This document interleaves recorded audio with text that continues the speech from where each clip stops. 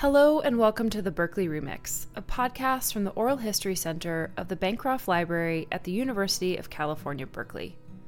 Founded in 1954, the center records and preserves the history of California, the nation, and our interconnected world. Lately, things have been challenging and uncertain. We're enduring an order to shelter in place, trying to read the news but not too much, and prioritize self-care. Like many of you, we're in need of some relief. So we'd like to provide you with some.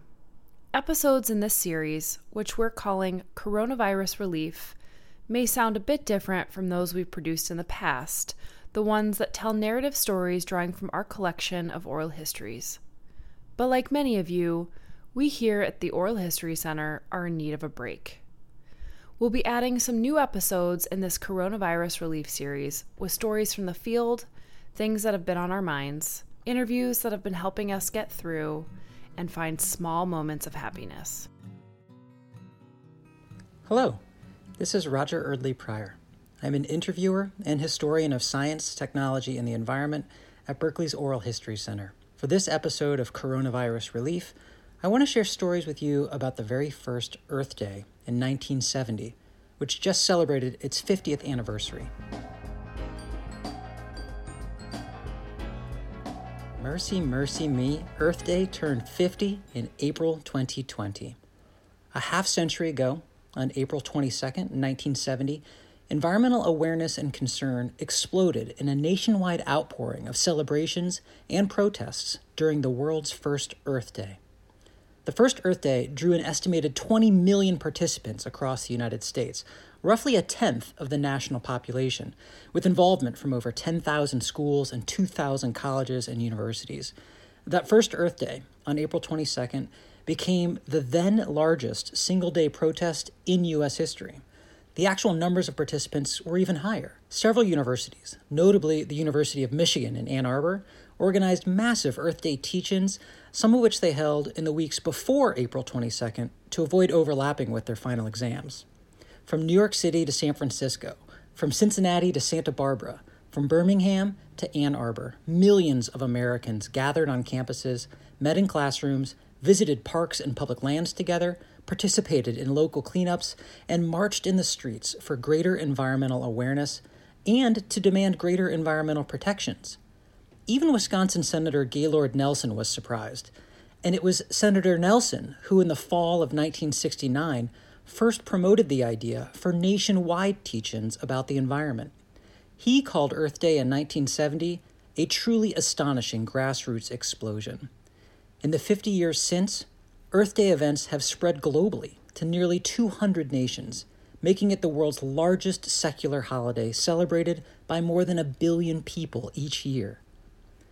But this past Earth Day, despite years of planning for Earth Day's 50th anniversary, the novel coronavirus, itself a worldwide environmental event, disrupted Earth Day 2020 plans across the planet. We were not able to celebrate Earth Day's golden anniversary as we previously planned. Instead, we can commemorate it with recollections and lessons learned by those who attended and organized the first Earth Day events in 1970. The Oral History Center's archives list over 70 interviews that mention Earth Day. I've selected a few here from the first Earth Day out of our Sierra Club Oral History Project, a collaboration between the Sierra Club and Berkeley's Oral History Center, which itself began soon after the first Earth Day. These Earth Day memories from Sierra Club members begin with experiences in the streets of New York City. They include memories at the forefront of environmental law, and they conclude with a Sierra Club member who was inspired to activism at the University of Michigan's first ever Earth Day teach-in. We'll begin with Michelle Perrault, who in the 1980s and 1990s was twice elected as president of the Sierra Club. Back in 1970, Michelle Perrault lived and worked in New York City as an elementary school science teacher. New York City was the site of the nation's largest Earth Day celebrations, which captured nationwide media attention, given that NBC, CBS, ABC, the New York Times, Newsweek, and Time magazine were all headquartered in Manhattan. Perrault, who was then 28 years old, taught in the demonstration school of the Bank Street College of Education. Bank Street College was founded more than 50 years earlier, in 1916, by a woman named Lucy Sprague Mitchell, a child education reformer, and before that, Berkeley's first dean of women. The Oral History Center has a great interview with her, too. But back to Michelle Perrault. For her part, Perrault told me during her oral history how she organized, quote, a Bank Street program out in the street for Earth Day in New York City. We had our booth, and I had the kids there. Mostly, we sang songs and danced around and had some visuals and books that people could read or get, and we had some pamphlets from the Bank Street College that talked about it. In the process, Perrault and her students joined hundreds of thousands of other Earth Day participants in the streets of Manhattan. John Lindsay, the Republican mayor of New York City, had closed traffic on Fifth Avenue for Earth Day, and he made Central Park available for gigantic crowds to march and celebrate together. The New York Times estimated that over 100,000 people visited New York's Union Square throughout the day. Earlier in 1970, Michelle Perrault joined student teachers to plan Earth Day teach-ins in New York. That's when Perrault met René Dubose, a famous microbiologist, an optimistic environmentalist, and a Pulitzer Prize-winning author who coined the phrase, think globally, act locally. At that time, Michelle Perrault served as education chair for the Sierra Club Atlantic chapter in New York, for whom she had recently started a newsletter called Right Now, a monthly publication full of ideas for environmental educators. 2 copies of Right Now are included in the appendix to Michelle Perrault's printed oral history, which is available online like all the Oral History Center's interviews. In one edition of Right Now, Perrault recalled René Dubose's advice for the upcoming First Earth Day.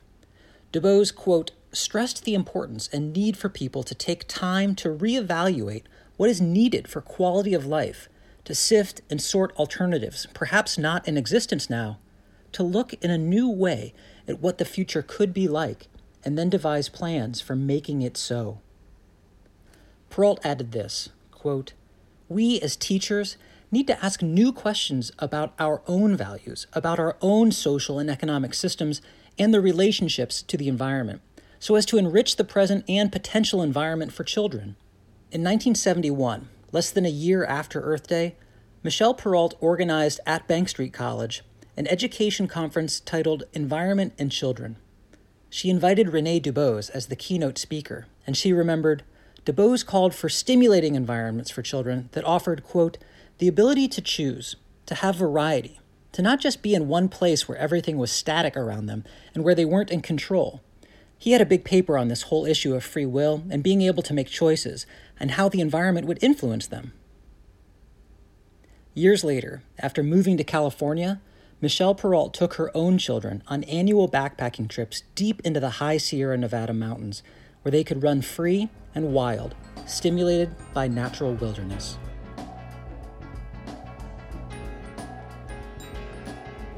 Michelle Perrault was recruited to the Sierra Club shortly before Earth Day by a guy named David Sive, a pioneer of environmental law in New York, whose children Perrault taught in her science classroom. The Sierra Club Oral History Project includes a great interview with David Sive from 1982.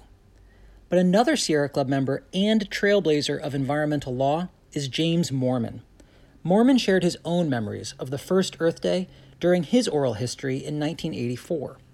Back in 1970, Moorman had then recently joined the newly created Center for Law and Social Policy, or CLASP. CLASP is an influential public interest law firm in Washington, D.C. In the late 1960s, Jim Moorman was a young trial lawyer who brought 2 cases that became landmarks in environmental law. The first was a petition to the U.S. Department of Agriculture to deregister the pesticide DDT. The second case was a suit against the U.S. Department of the Interior challenging construction of the Trans-Alaska Pipeline. For the pipeline case, Moorman pioneered use of the National Environmental Policy Act, or NEPA, which had just been enacted in January 1970. Based on NEPA, Moorman demanded from the Interior Department a detailed environmental impact statement for the pipeline project. Moorman recalled, quote, the preliminary injunction hearing for the Trans-Alaska Pipeline was originally set for Earth Day. When the judge first set the hearing, I said, holy cow, he set the hearing for this on Earth Day, and he doesn't know it, and the oil companies don't know it. I'm going to get to make my argument on Earth Day. That's fantastic. But Then there was a postponement, and the argument didn't occur until 2 weeks later, but it was wonderful anyway. Jim Mormon won his case, but Congress directly intervened to approve the pipeline by law. Nonetheless, Mormon's injunction forced the oil companies to spend more than 3 years and a small fortune on engineering, analysis, and documentation for the project. The final environmental impact statement for the Trans-Alaska Pipeline stretched to 9 volumes. Mormon's legal intervention helped produce a safer pipeline that today is still considered a wonder of engineering. In the year following the first Earth Day, Mormon accepted a new job as the founding executive director of the Sierra Club Legal Defense Fund, now known as Earth Justice. It was one of the nation's earliest and remains one of the most influential public interest environmental law organizations. Mormon directed the Sierra Club Legal Defense Fund through 1974, and he worked as a staff attorney with the organization through 1977. That was when he became Assistant Attorney General for Land and Natural Resources under President Jimmy Carter. But in his 1984 oral history, Jim Mormon reflected on the importance of the first Earth Day for environmental law. Quote, "The fact is, Earth Day came rather early in all of this environmental law movement. We've been living off the energy created by Earth Day ever since." Mike McCloskey, also a lawyer, couldn't agree more. Back in 1970, Mike McCloskey was still getting used to his new role as executive director of the Sierra Club, a position McCloskey took up in the wake of David Brower and held through 1985. In the first of Mike McCloskey's 2 oral histories, that first one from 1981, McCloskey recalled the Earth Day era as, quote, "a very exciting time in terms of developing new theories of environmental law. Our spirits were charged up. The courts were anxious to make law in the field of the environment. There were judges who were reading, and they were stimulated by the prospect. They were eager to get environmental cases. What became clear over the next few years after Earth Day were that dozens of, if not hundreds of laws were passed and agencies brought into existence." He's right. A few months after the first Earth Day, President Nixon established the Environmental Protection Agency.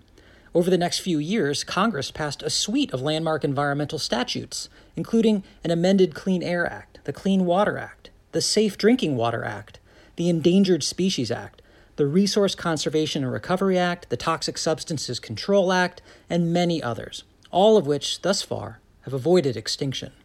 Mike McCloskey remembered the first Earth Day in 1970 as an explosion of the environmental consciousness that had grown steadily throughout the late 1960s. In 1968, not long before Earth Day, conservationists like McCloskey thought the best of times had already happened. The creation of Redwood National Park in California, North Cascades National Park in Washington State, and the passage of both the Wild and Scenic Rivers Act and the National Trails System Act all occurred in that revolutionary year of 1968. McCloskey recalled, quote, "We, at that moment, thought that this was some high point in conservation history and wondered whether much would happen thereafter." In January 1969, President Richard Nixon came into office.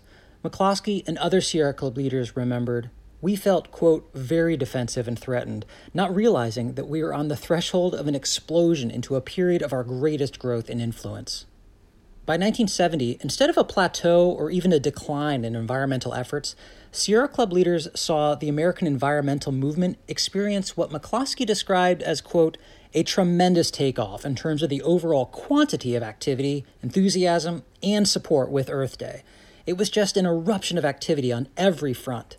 But much to his surprise, with Earth Day in 1970, McCloskey also saw how many traditional leaders of the conservation movement were quickly regarded as, quote, "old hat and out of step with the times." In their place, McCloskey witnessed how people, quote, "emerged at the student level, literally from nowhere, who were inventing new standards for what was right and what should be done and whole new theories overnight. For instance, I remember hostesses who were suddenly saying, 'I can't serve paper napkins anymore. I've got to have cloth napkins.' Someone had written that paper napkins were terribly wrong and colored toilet paper was regarded as a sin. But all sorts of people from different backgrounds coalesced in the environmental movement. People who were interested in public health suddenly emerged, and very strongly. One such person was Doris Salarius.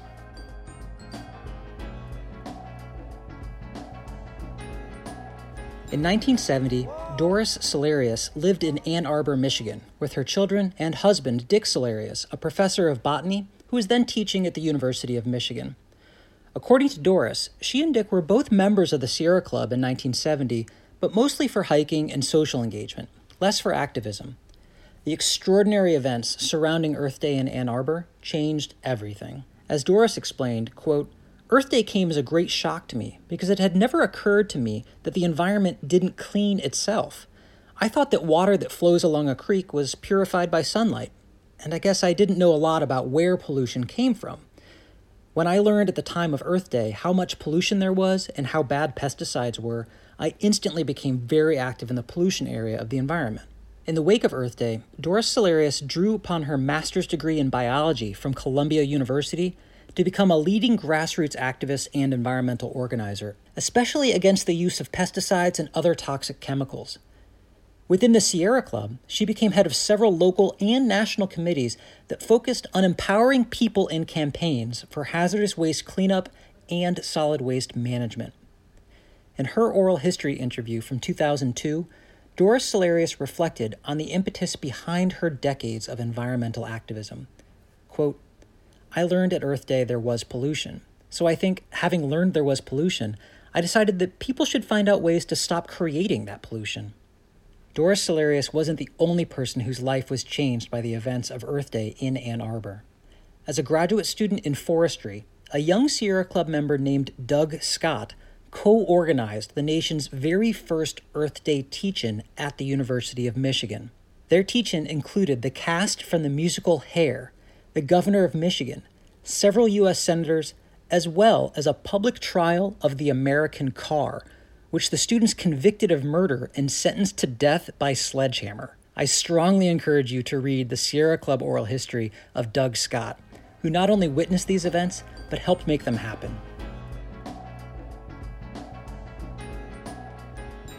50 years ago, in 1970, the dynamic events surrounding the first Earth Day reflected how environmental issues could rapidly mobilize new publics for radical reform and institutional action.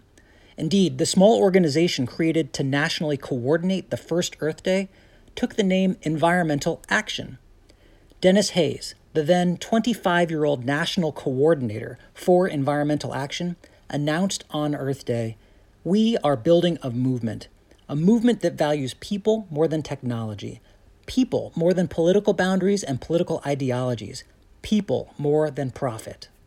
This exuberance for a new kind of environmental movement, according to historian John McNeil, arose in a context of countercultural critique of any and all established orthodoxies. But at its root, Earth Day, and the flowering of concern for Spaceship Earth and all travelers on it, constituted a complaint against economic orthodoxy. According to John McNeil, it was a critique of the faith of economists and engineers and their programs to improve life on Earth. For new adherents to this ecological insight, the popularity of Earth Day's events contributed collectively to a general sense that things were out of whack and business as usual was responsible. All that sounds terribly familiar today. This year, on the golden anniversary of Earth Day, life all across the planet is out of whack and business as usual has come to a sudden stop. From climate change to the novel coronavirus to the deteriorating conditions of American politics, a slew of increasingly complex and interconnected problems affect us all. But perhaps this moment, like the one in 1970, offers a unique opportunity to think how we might begin things anew. Perhaps, as René Dubos advised on the first Earth Day in April 1970, we in 2020 can, quote, take time to reevaluate what is needed for quality of life, to sift and sort alternatives, to look in a new way at what the future could be like, and then devise plans for making it so. May it be so. May you help make it so.